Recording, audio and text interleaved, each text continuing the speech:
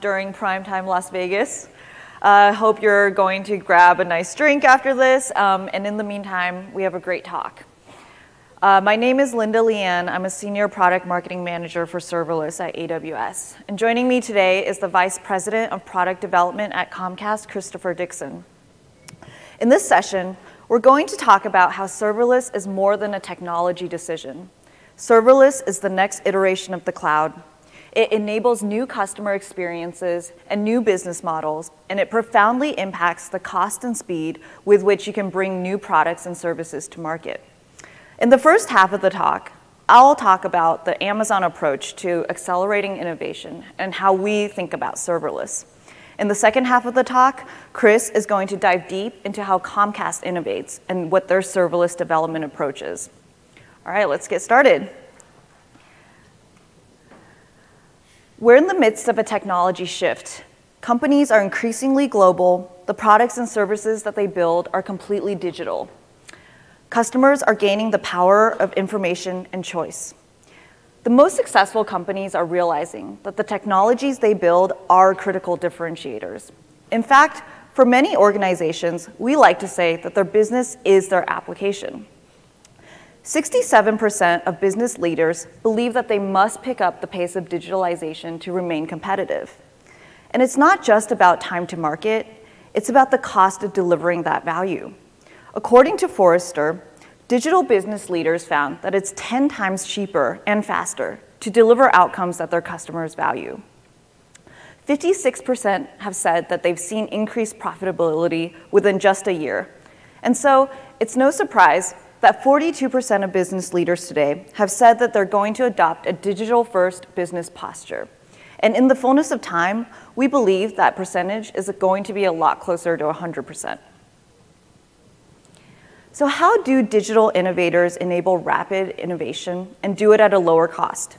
Well, to answer that question, we look deep into how we develop at Amazon, as much as we look to you, our customers, and innovative technology companies like Comcast.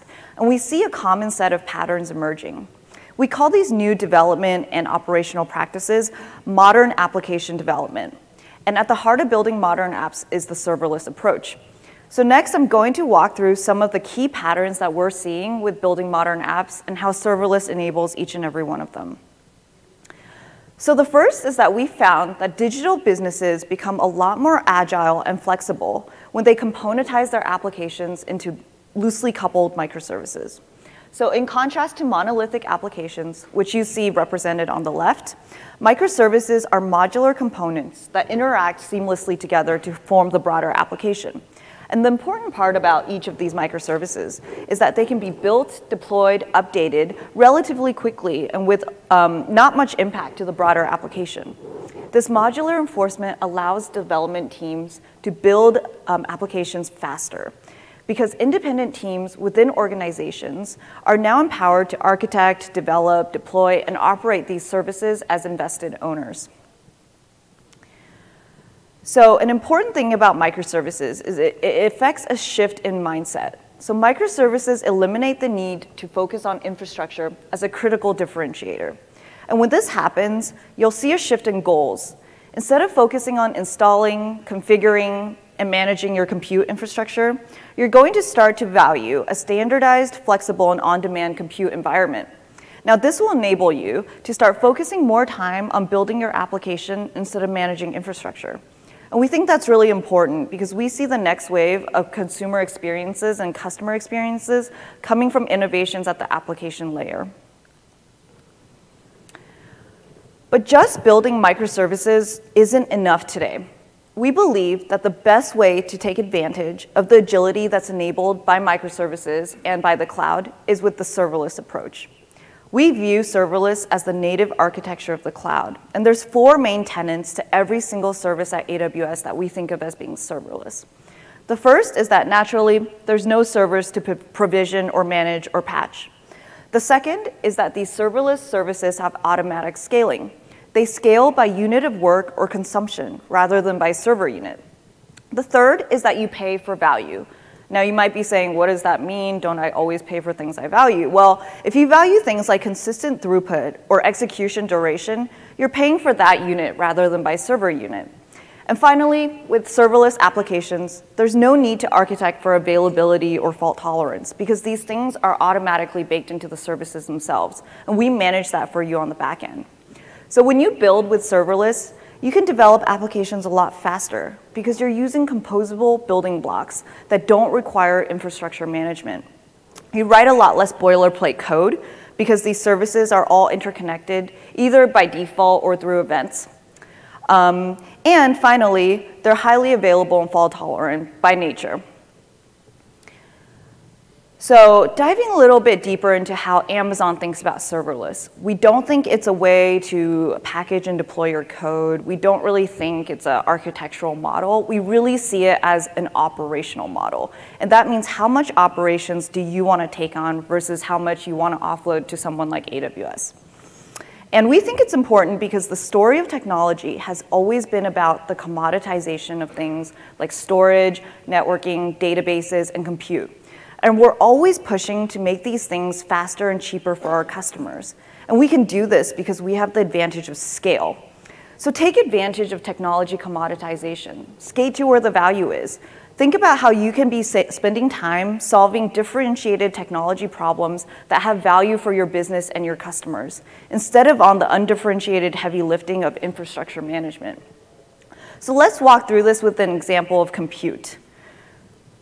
So starting at the most operations, you have virtual machines on premises. With VMs on-prem, you're managing everything from the physical infrastructure layer up. There's so many things you have to think about before you can even start to think about delivering a differentiated experience for your customers.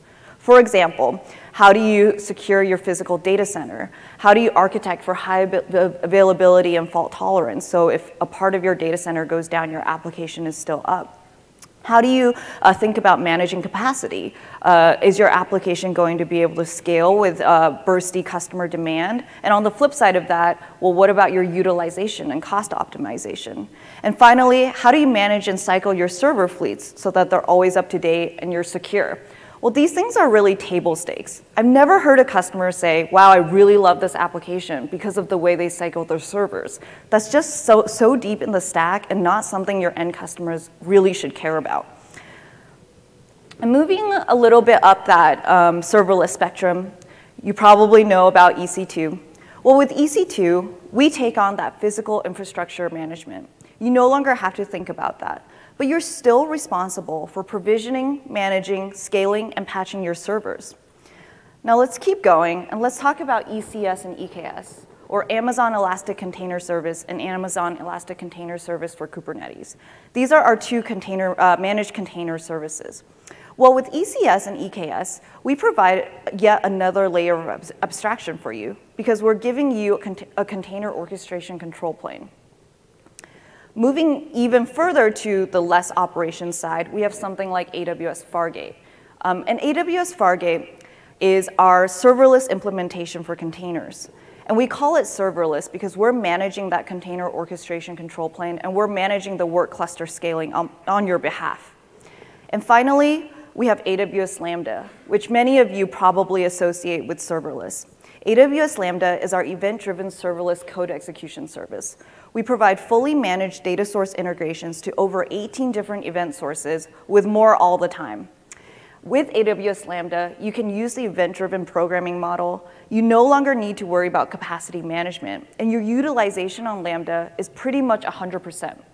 That's because Lambda only runs when your code runs, and the servers scale precisely to match the size of your workload. Additionally, with Lambda, high availability and fault tolerance is already built in. And now, because I keep saying serverless is an operational model, you can apply the same lens to things like databases, storage, messaging, and analytics.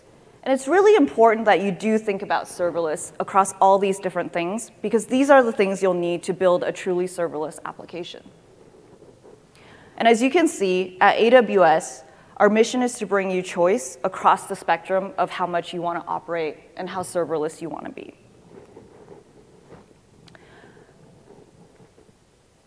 So let's take a look at how you might compose different parts of your application with those serverless Lego blocks that were on the less operations side of the spectrum. These Lego blocks, again, have the best practices of high availability, fault tolerance, elasticity, and security already baked in. The applications are oftentimes fronted by an API gateway and stitched together by events and queues. The microservices in between them are the business logic or the code that dictates the real-world interaction between your application and your end user, and those are oftentimes delivered by Lambda functions. You can use a serverless data lake and storage with Amazon S3. You can orchestrate your Lego blocks with something like AWS Step Functions. You can process data in real time serverlessly with Kinesis. And you can use a serverless NoSQL database with Amazon DynamoDB, or you can even choose a serverless relational database with Amazon Aurora Serverless for RDS. And as you can see, the services are only lighting up when they're called upon. And this is important. This is an abstract representation of the event-driven programming model. And this significantly improves utilization and lowers cost. So let's talk about the serverless advantage in the context of if you're an organization, you want to go from idea to experiment to production in record time. Well, in the previous world, when you built a minimum viable product or an MVP, most of these MVPs, they weren't scalable, they weren't bulletproof. And the worst part was when you moved into production, a lot of the code that you used to build the MVP would probably have to be discarded. Well, with serverless, you can build high-grade applications from the get-go. It's just much more agile.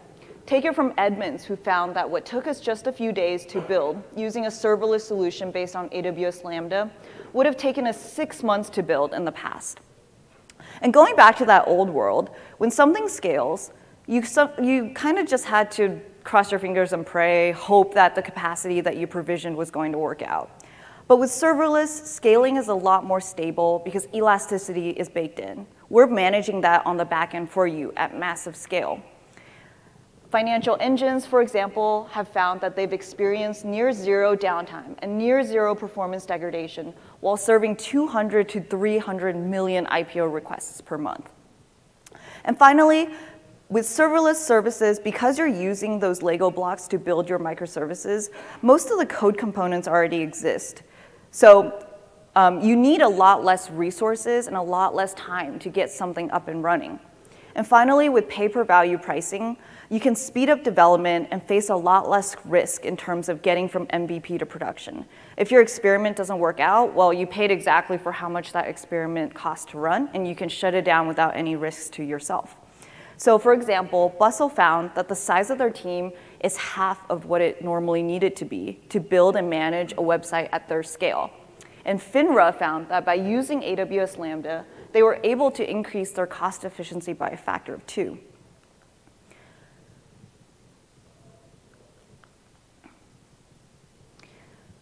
So now that we've talked about how microservices enables agility and how serverless is a natural fit for microservices and really enhances that agility, well, there's a second part of the modern application equation, and that's how do we actually compose these decoupled services into a broader application? How do we operate them? How do we secure them at scale?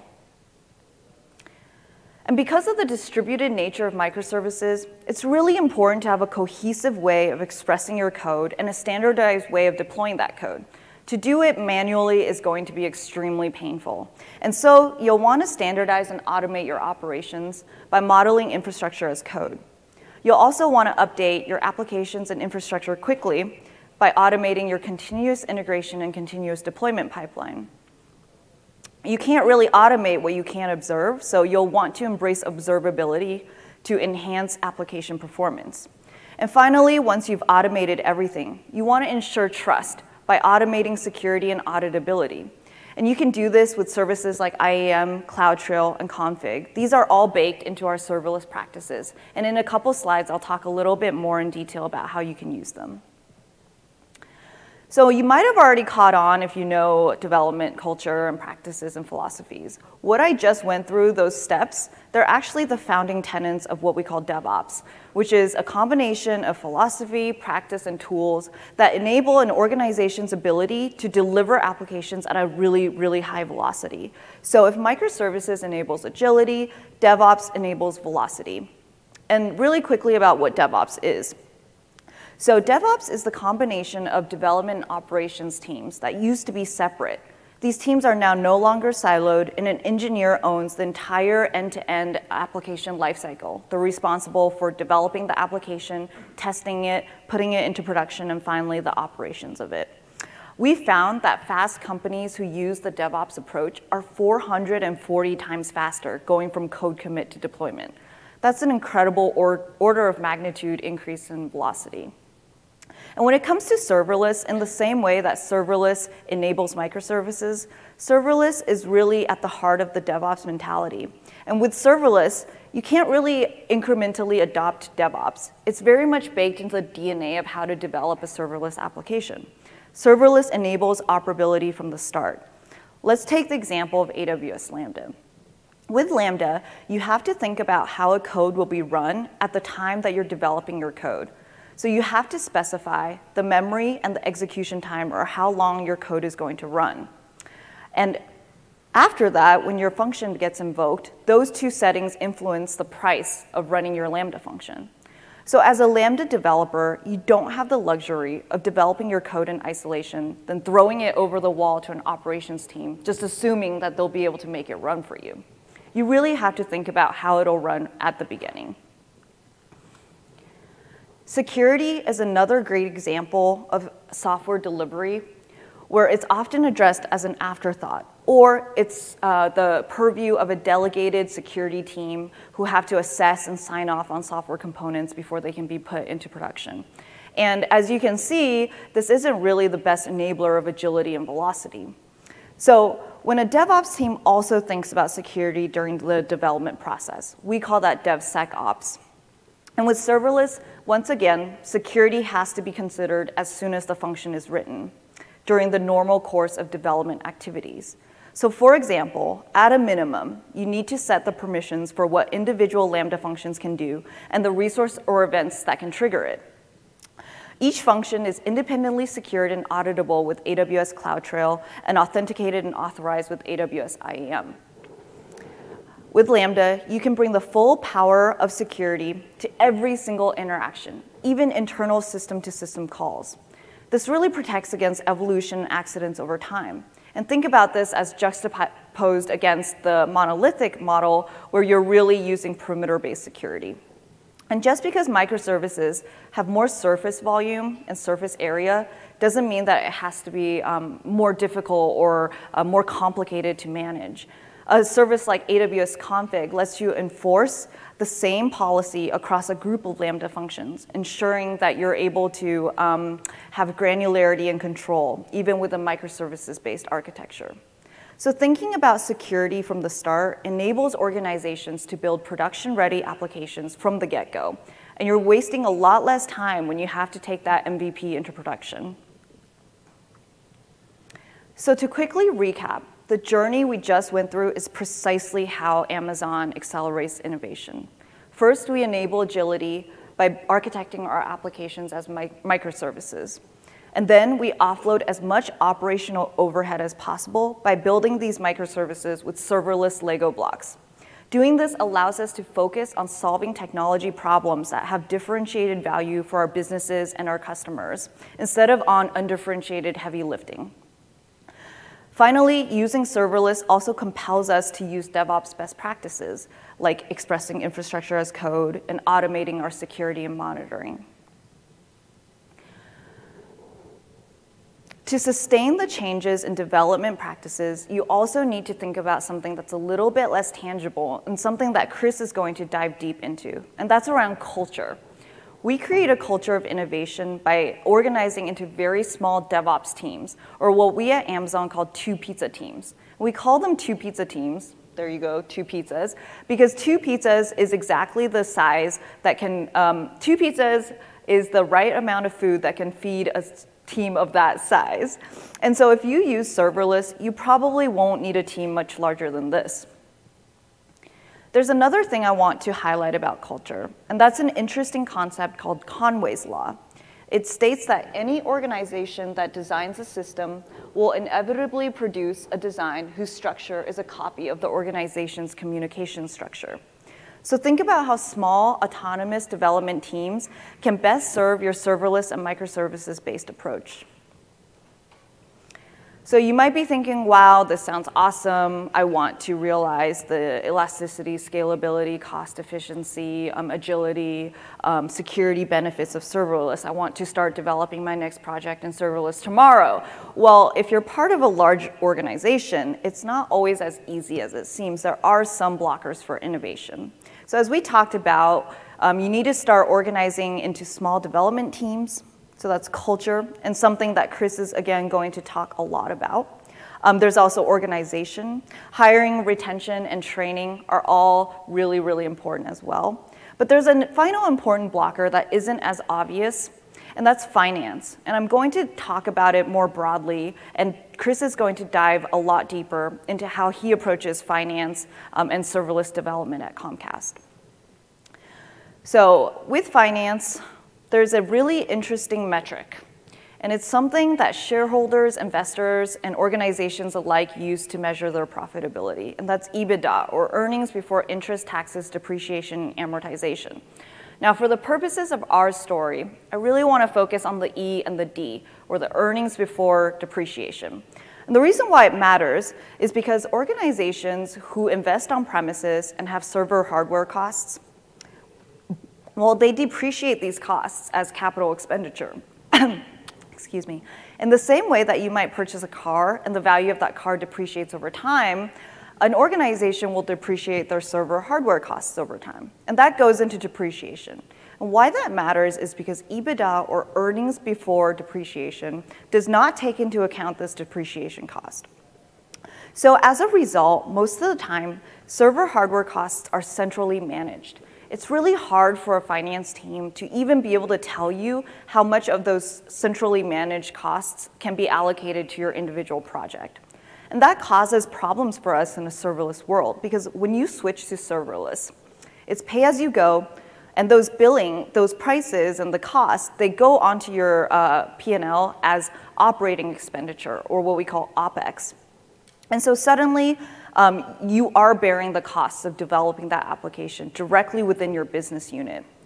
So for your next project, if you want to go serverless, you probably have to do some convincing with your finance team, even though the actual costs of developing that application on an allocated basis are probably less.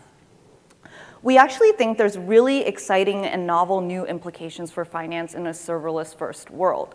For example, the fine-grained serverless billing model will allow you to know precisely how much your application costs to run. It'll actually let you know exactly how much each microservice or nanoservice or even function costs to run within your application. This type of visibility and granularity is going to enable new pricing models.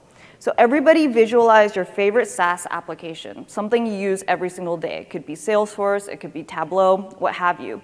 Well, imagine paying for usage rather than by seat or per license. That's the kind of pricing model that a serverless world will enable.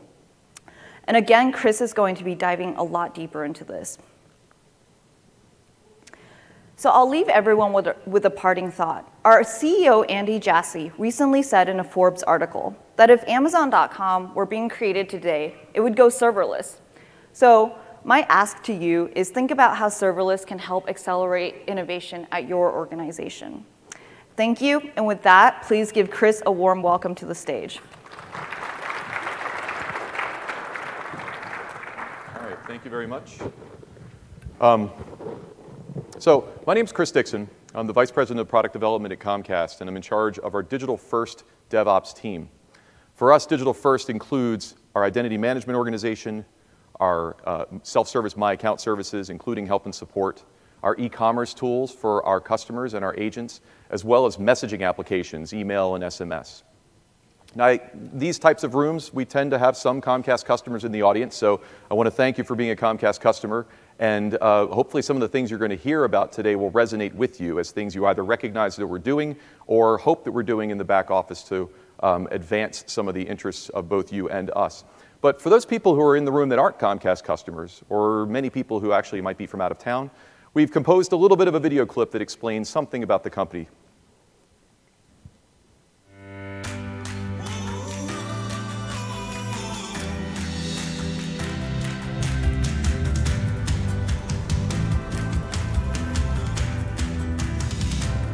I think I found my team. This should be interesting.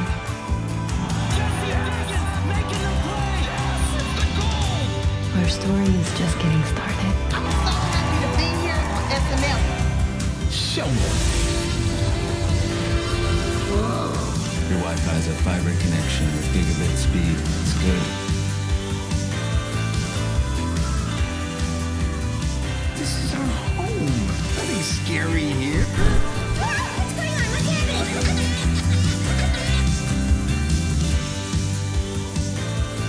That was amazing.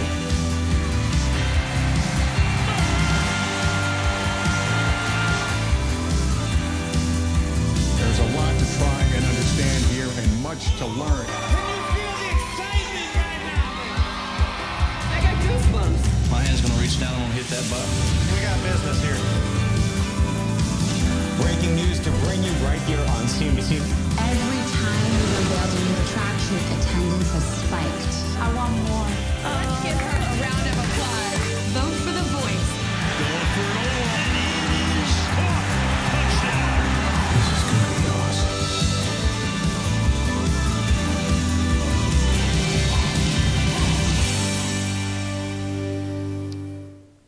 Now, what did we learn in that video? It's not a sales pitch for Comcast and NBC Universal, although I happen to be a fanboy of many of the technologies and assets that you just saw. It's more of a reminder that Comcast was founded in 1963 in Tupelo, Mississippi as a small cable company. And we've come a very long way in terms of technology and growth of the company. Amazon was founded in 1994 as an online bookseller. And as you can imagine, we, as a cable company, continue to provide cable services, and Amazon still sells a lot of books. But both companies have acknowledged that the technology and the teams that we've put together are critical in how we continue to evolve our companies to be what Brian Roberts calls fiercely competitive. Some behind the scenes about where Comcast is innovative and drives technology. These are our distribution of some of our development shops around the United States and around the world. In Washington, D.C., for example, we have voice control and the voice remote team. If you're X1 subscribers, you probably are familiar with this. San Francisco and the Silicon Valley area, we're dealing with Internet of Things and set-top box applications. In Denver, a lot of our big data capabilities and our IP video streaming networks and player technologies, and we're headquartered in Philadelphia, where a lot of our product development is also centered.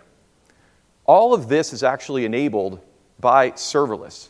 The common approaches and technology stacks that are used by each one of these development teams enables for each development team to get together and compose microservices that, when coordinated, can result in a meaningful product to our customers and our employees. We also bring in innovation and teams from the outside. We have investments in key strategic partners. Comcast Ventures provides investments in companies that are growing faster and ways where we can interoperate with them.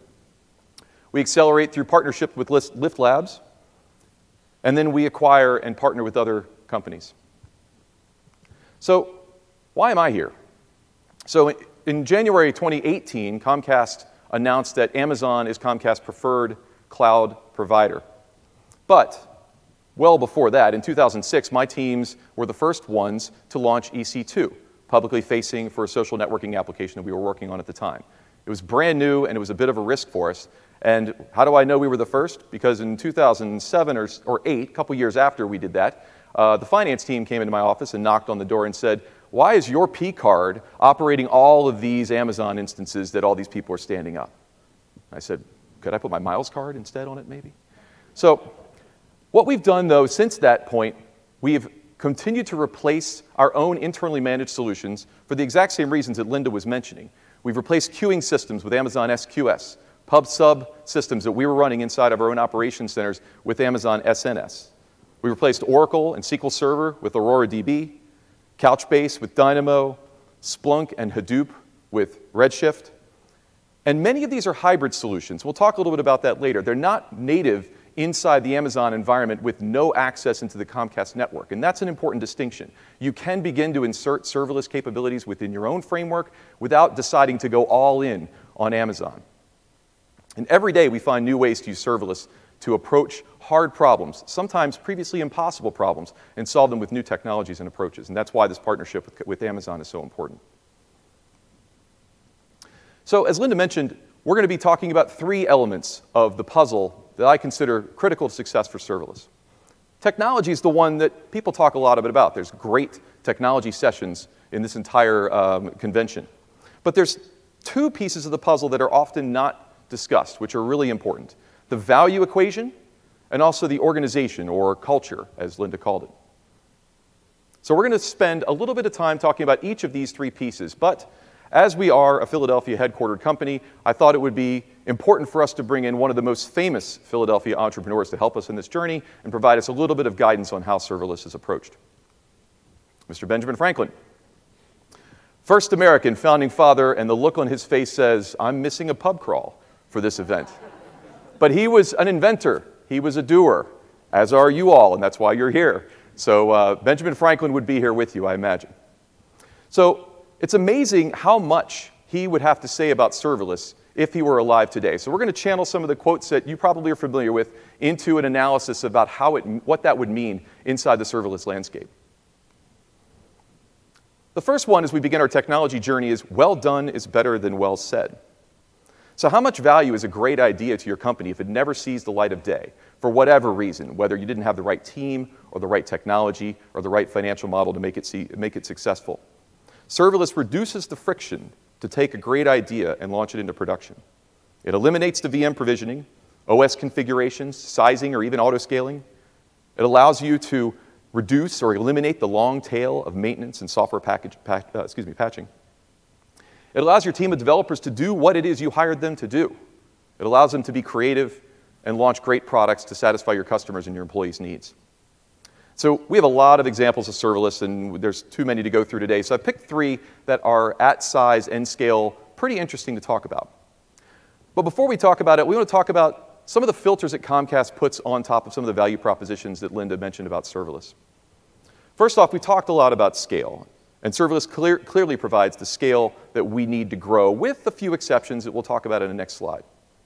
Your CI/CD integration, pipeline, and support for a variety of languages can help overhaul and create a different type of team than what you have today.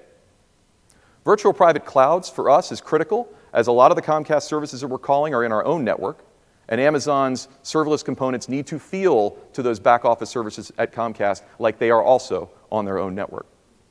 Amazon Web Service modules and serverless components play very nicely with each other. If you begin with SQS, it's very easy to add on SNS, Lambda, S3, Redshift as time goes by. My favorite non-technical thing that serverless gets us is a little bit about what Linda talked about, the ability to tag components within serverless against a particular team or particular program to make it more easy for you to track back the value equation that becomes critical in the second part of this presentation. Some other considerations, though, that you need to at least have in mind when you're approaching serverless. There may be things in your company that you do better than anybody else. There may be certain pieces of the puzzle that Amazon has put together that are not necessarily your strategic value proposition, and you need something more that only your teams can provide. If you're developing in unique languages, languages that perhaps Lambda and other serverless components may not support, then you need to consider that going in as well. For example, COBOL, Fortran, maybe. If you're still using COBOL and Fortran, this may be the wrong session for you. You need to understand and how to deal with the proper set of configurations and components and sizing requirements that go into serverless. Linda mentioned a little bit about the duration and memory requirements for Lambda, but there's also concurrent read limits and sizing considerations you have to consider to get the value equation right and to make sure your performance is where you need it to be. And finally, migration of code, and especially data, is something that you need focus and organizational buy-in before you can even attempt. So we're going to go into the 3 examples, and we're going to begin with 2 in the identity space. Anupra Davis, our Chief Security Officer, will guide us through this process and emphasize that there's a lot of stuff that goes on behind the scenes to protect our systems and our customer information. And before I go into that a little bit, I want to talk about the first serverless implementation we did at scale that was behind the scenes. In 2013, we decided to make an investment. In addition to the logging features we already had inside our components, we added in Kinesis and Firehose and Redshift. And we established a parallel logging track with all of the things we were already depositing in our current logging mechanism with these 3 pieces of technology with basically 2 goals. One is real-time access to the events as they were occurring. And the second was long-term persistence of that data so we can watch for seasonal or even annual trends. These are things that we could not do before those 3 particular pieces of serverless that we've grown fond of were announced. So every day, security gets more challenging for companies like Comcast and probably many of you in this room. And it's tremendously important that we continue to innovate in those areas. And those investments in 2013 laid the foundation for the next 2 examples that we're going to discuss. And also note, I think I've got an asterisk next to Elastic Beanstalk. Linda did mention serverless is all about not knowing the sizes of your servers, not caring about the size of your servers. And Beanstalk is not quite serverless in that way. But bear with me, we'll talk about why Beanstalk is part of our equation. So let's talk about bad guys on their first example. Does anybody know what happened in 2016, a tipping point in terms of bot traffic? It was the first time bot traffic exceeded human being traffic on the internet. Some of these bots are friendly bots. These are bots that are helping to make your search results more interesting or allow us to smoke test and QA already deployed code. Some of these bots, though, are malicious, and they have bad intentions on our sites and probably your own. And it's critical, as I'm sure you would agree, to watch closely for the malicious bots, try to isolate them and identify them, and then cut them off before they can cause damage. So using Kinesis, Lambda, and Redshift, we began looking at the inbound traffic across all of our authentication methods, and we were looking for specific things. In many cases, invalid authentication attempts gives us a chance to isolate what might be a bot. If we see enough of them in a certain period of time, we will be able to blacklist the IP address or the username that's being used for the attack. And then we can interrupt the traffic in a variety of ways.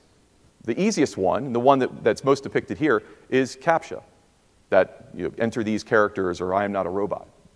In this case, we actually had an IP address that came at us, and it attacked us with 3,000 requests over a certain period of time for the same username and the same password, trying to guess the password. We identified it using real-time data analytics that was available to us in serverless, and we're able to pop caption. You see the result. It shut down the traffic immediately. The factors here on the left-hand side are a mix of the foundational technologies that we put in place with serverless, as well as the implementation of this malicious bot defense mechanism. 22 billion rows of data with 15 months of queryable data. 4 terabytes of data is stored in this Redshift repository that allows us to do some of these activities. For the particular bot capability, 50,000 queries per day and sub-second response times gives us an edge on some of the malicious bots as we see them. But bad guys aren't the only thing we have to look out for. We also have to look out for the good guys. As you can imagine, from an authentication perspective, Comcast has a number of properties that rely on our logging or our login infrastructure, usernames and passwords and 2-factor authentication challenges. Each one of these clients is listed on this slide. This is not a stacked slide, and the y-axis, which is hard to see, are millions of transactions. If any one of these particular clients were to introduce a bug in their code, it could negatively impact all of the other clients involved. And we were seeing that over and over again. And so we took one of the more expensive and critical features of our authentication infrastructure, that of OAuth token analysis and providing back client information from a customer information into the client infrastructure for each one of these transactions, and put it into Elastic Beanstalk. And you could see what happened when we had one of our major clients for authentication quadruple its traffic by introducing a retry logic bug. We were able to withstand the traffic with only 3 micro servers, east and west. And we can't get into cost specifically, but you probably paid more for breakfast this morning than it cost for us to run this for the month. So why did we use Beanstalk? It's important to point out, Linda mentioned that the duration computes for Lambda are critical, but the duration computes for Lambda are 100 millisecond is the least. And you can see the performance that we have in these systems are sub 2 millisecond response times. So Elastic Beanstalk was the better way, the more efficient way to provide the same service. So finally, as our technology examples, enter Netflix. In 2016, Comcast and Netflix established a partnership where the capabilities that we were providing to Netflix as an application provider inside our set-top boxes it was our search capabilities, our voice remote capabilities, and our ability to play Netflix content if you're already a Netflix subscriber. Now, the problem with any sort of set-top box related solution is the scale. I think many of you in this audience probably think about prime time as sort of the shorthand of your peak moments in the day or in the week where you see the most traffic on your systems. Well, we literally have prime time. 8 p.m. Eastern through 10 p.m. Pacific, we see spikes every hour and every half hour from tens of millions of devices, people picking up remotes and deciding to change a channel, DVRs beginning to fire off, and maybe people launching Netflix. Additionally, this particular business development requirement came along with a very strict timeline, 4 months. And by the way, we had many dev teams with full backlogs, and we didn't have enough capacity to tackle Netflix in the way that we would like without serverless. So this isn't a tech talk, but we will go through a little bit of the architecture. First off, we use Akamai for our traffic shaping inside of our Netflix experience, and this is a connectivity between the set-top box and the Comcast back office. We use Amazon API Gateway to front that traffic, and Comcast has a variety of security mechanisms that we've already developed that are critical to securing the traffic on the inside of our networks, and so we've created a custom Lambda authorizer. The Lambda capabilities to provide the functionality necessary for the set-top boxes are then kicked off, and we use Kinesis for data streams, DynamoDB for lookups, Secrets Manager to protect all of the traffic, and then SNS to provide eventing logic for other people who are interested in these critical features that are going on. Redshift and S3 are used for logging and data persistence, and we use Bodo as our framework for creating this application. All of this connects to the Comcast on-premise capabilities using the virtual private cloud that we discussed. That allows for the Comcast services and the Amazon services to cohabitate in a way that could accomplish this critical feature for our Netflix and our set-top box partners. So this is our largest customer-facing serverless component to date. 512 megs of RAM is allocated for a number of Python functions that were written. We have 160 million transactions per month. And the peak times in the P95s are around 1.2 seconds, and that's mostly from the Comcast back office side of things. It is not the Amazon serverless latencies that are critical to us. 4 months, though, 2 developers. I mentioned our DevOps teams were otherwise occupied, and so we were able to only pull away 2 developers to work on this, and we gave them 4 months to do the job. And Linda insists that I take a little bit of humble pie and admit that I was one of the developers. So if I can do it, you can do it. And I'm glad that we didn't have the 2 pizza thing going on, because I would be very fat. Right now, we'd have 2 very fat developers. But in the end, what we found was something that we didn't really have a choice. A lot of you may have choices about when to migrate and how to migrate into serverless, and how to begin sort of getting closer to where you want to be in a serverless perspective in the long run. We had 4 months, and we had no choice. We could not have done it with our team, the way it was sized. We could not have done it with our systems, the way they were deployed. So this concludes our technology talk. Let's talk about value. Mr. Franklin, with the same look on his face, reminds us that a penny saved is a penny earned. Linda already explained CapEx and OpEx are actually the critical piece here. Comcast has invested a lot of capital in building our own virtual machines, platforms as a service, logging mechanisms, management consoles, and they are all available to me as a Comcast development manager for free. Free to me, at least. So with the excitement and the direction of going into serverless, what do you think happens when I walk into the Comcast Cloud office and knock on the door and say, hey, good news. I just shut down 1,000 VMs in the Comcast Cloud. And I did it with like 3 Redshift and Lambda functions deployed in this way, and I slid the architecture across the table. And they said, that's great. Thank you for that. Wonderful job. Now we're going to take that capacity you just released, and we're going to give it over to somebody else. I said, well, that's great, but I need to pay Amazon, right? And they're like, not with our money. So a penny saved is a penny earned, yes, but it's not my penny. So how do we do all of the things that we've been telling you about? These stories are real, but they're funded. But they've been funded from our development organization as a way to invest in things that were meaningful and even impossible without using serverless. So that means that since it's my money and my team's money, we have to be very, very careful about how we spend that money. The next slide is going to talk about a year in the life. And I have a bit of a reputation at Comcast of being an advocate of Amazon solutions. And I often come into teams that aren't using serverless, and I encourage them to get into a mode where they're migrating technologies out of our existing VM architecture and into serverless for all of the reasons why Linda and I have been talking about serverless as being a powerful tool for you. So as a reformed developer, I should have started this slide at 0, because that's how you begin to count as developers. The 0 event here is going to the dev team and saying, hey, let's migrate. And they'll say, why? They'll say, performance, scale, DevOps, pizzas, whatever, let's migrate, let's do it. I left out something critical, the value equation. And that was my mistake, and you'll see the trap in a minute. So step 1 is probably something you all have experienced. When you have your admins and your security mechanisms and your access controls in place, you begin to put traffic inside your Amazon environment. Step 2, the traffic begins ramping up. You get a rhythm about it. You begin deploying services inside serverless that are doing great things for your company. Between step 2 and step 3, a decision is made to migrate a certain set of services out of your own cloud and put it into Amazon. Just shy of step 3, I get a knock on my office. Business operations person is there. He says, if you keep this up, you will be totally out of money in 2 more months. I said, why? He said, look at the Amazon bill. I'm like, what's this all about? He said, I don't know. That's the Amazon bill. So in step 3, we went to the developers and the development leads that were working on the migration. And we started to talk with them about what was really going on. And they weren't looking at the costs. And that's okay, because remember, up until this point, any internal Comcast capabilities is essentially free. They didn't have to look at the cost before.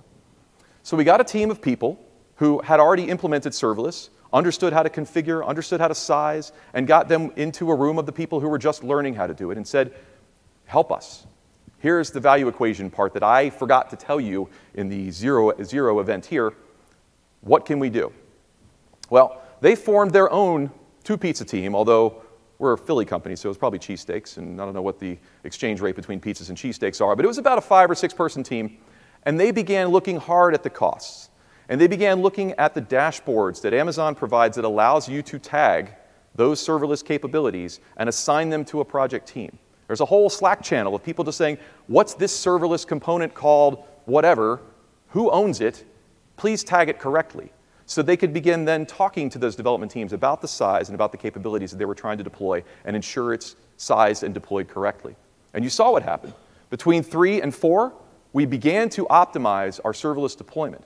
And in step 4, we found sort of the complete optimal way, because there's another traffic line here that's not shown. We are continuing to add services and traffic and other things onto our serverless environment. In step 4, you see a tight little lift, though. That was a deployment of a secrets manager code that was not written in an optimal fashion. But by this time, the team that was in charge of the governance of our Amazon environment saw it before our very nervous business operations person saw it and already had it in hand by the time he knocked on the door. Double-clicking on this a little bit, you could see the migrated service was our Elasticsearch service came out of the Comcast cloud. And you could see in the purple, that's last year in October's cost. And in the orange, it's July of this year. And the difference is striking.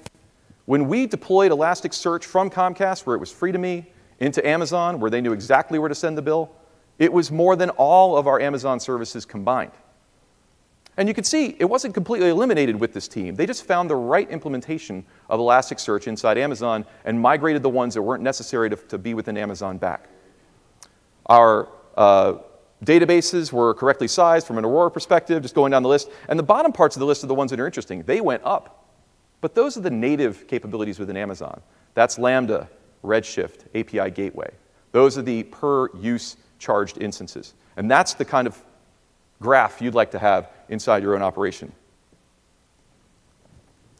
So if cost isn't the thing that you can rely upon exclusively for serverless, what else? If you can't extract company value from CapEx to OpEx and exchange that money, what else is there? What about time to market? The Netflix application couldn't have been done with our own, without using serverless within our own networks. So how do you work with your finance team to help them understand how to calculate the full cost of running things inside of your own environment and how much advantage serverless can have? You might not solve your 2019 budget problem, but you might begin to lay the groundwork for 2020 and years to come. Between now and then, if you're investing your own dollars from your own DevOps organization, you need to make sure you're using the Amazon Web Services capabilities efficiently. And is there something else that's driving it? Is there something maybe less substantial, but maybe more important than any of this? Let's first summarize the value equation, and we'll get into the answer to that question. Since it is not about a penny saved is a penny earned, I look to Benjamin Franklin again, and he reminds us that an investment in knowledge pays the best interest. And this knowledge investment is not only for your customers, but it's also for your employees and the teams within your company. And that's where we're going to begin the third and final part of this organization, part of this presentation, is organization. So tell me and I forget, teach me and I may remember, and involve me and I learn. You've already seen evidence of this in the value discussion when a governance team was given the right KPIs and the right exposure to what was important, what they did. These are the most critical pieces of your organization, the engineers. They are smart. They want to do great things. You just have to explain to them clearly and efficiently what it is you want them to do. But there are other things you might want to put in place to encourage the behavior patterns you're looking for. Some of the traditional measurements for success within your companies and even within Comcast include site traffic, revenue, and performance of your applications. But at what cost? What sort of teams do you have? How long does it take for the team that you have to deploy the features that you need? And how often do you review those features to determine whether they still are adding value to your customer? If you look at your DevOps pipeline, are you asking them to focus on automation or observability? Which is what Linda was mentioning before. Monitoring. How often are you looking at your own data to make informed decisions? Do you and your team, if you're thinking about not going to serverless because you already have deployed components, do you really know what's going on inside those monolithic pieces of software that have been with you for several years? So also, when you look at the costs, what costs do you look at? Team costs and software licensing are easy. But again, if you are able to isolate on a cost per activity and encourage the team to look at the cost per activity, it's much easier to begin talking about what serverless brings to you. In the e-commerce world, we may look at cost per order. When you click the button, does it place the order without anybody else getting involved? That's one of our critical measurements.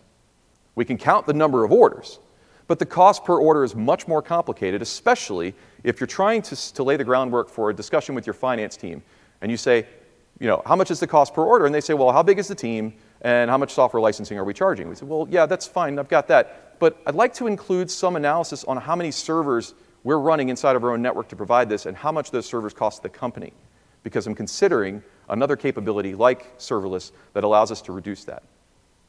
By having those conversations with your team in the open, in the clear, you'll begin to get their cooperation, and even the finance team in the next couple years will probably come around to what it is you're trying to do. So what else is important? These are your A players. These are your most intelligent members of your development organization or your engineers, and you need to invest in them. They want personal and professional growth. They want hard problems to solve, maybe even impossible problems to solve, because those are the most rewarding and interesting. They want the ability to learn and apply new methods to these hard problems. And they want to be able to tell stories. These stories are really important within your organizations.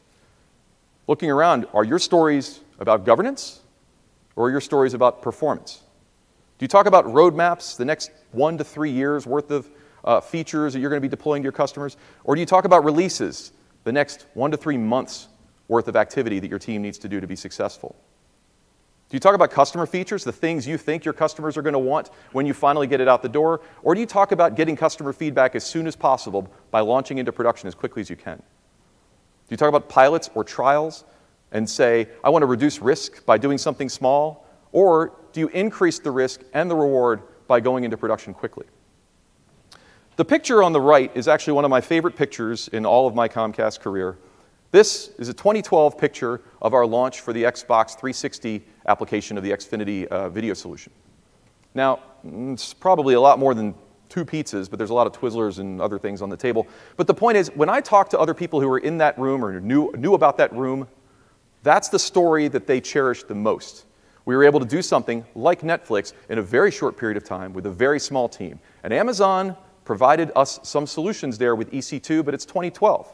It's well before Lambda and other serverless capabilities that we would probably be using today, to echo what Linda mentioned about Andy Jassy's desire to use serverless to consider what Amazon would look like. Same thing could go for any one of these solutions, and probably your own. So you need to evolve. This is the final quote from Mr. Franklin. And he reminds us that all teams are divided into 3 classes: those that are immovable, those that are movable, and those that move. Serverless allows the teams that move the power to provide great solutions for your own companies. And that's actually our final quote for the night. Is from Charlie Heron, our Chief Customer Experience Officer, and he reminds us that it is our jobs to reduce the friction from a great idea to a deployed feature that our customers and our employees are able to consume and enjoy. I hope the stories that I've provided for you today gives you some pieces of analysis you can take back to your own teams and begin thinking about your problems in your own way. I thank you very much for your time, and on behalf of Linda, please enjoy the show.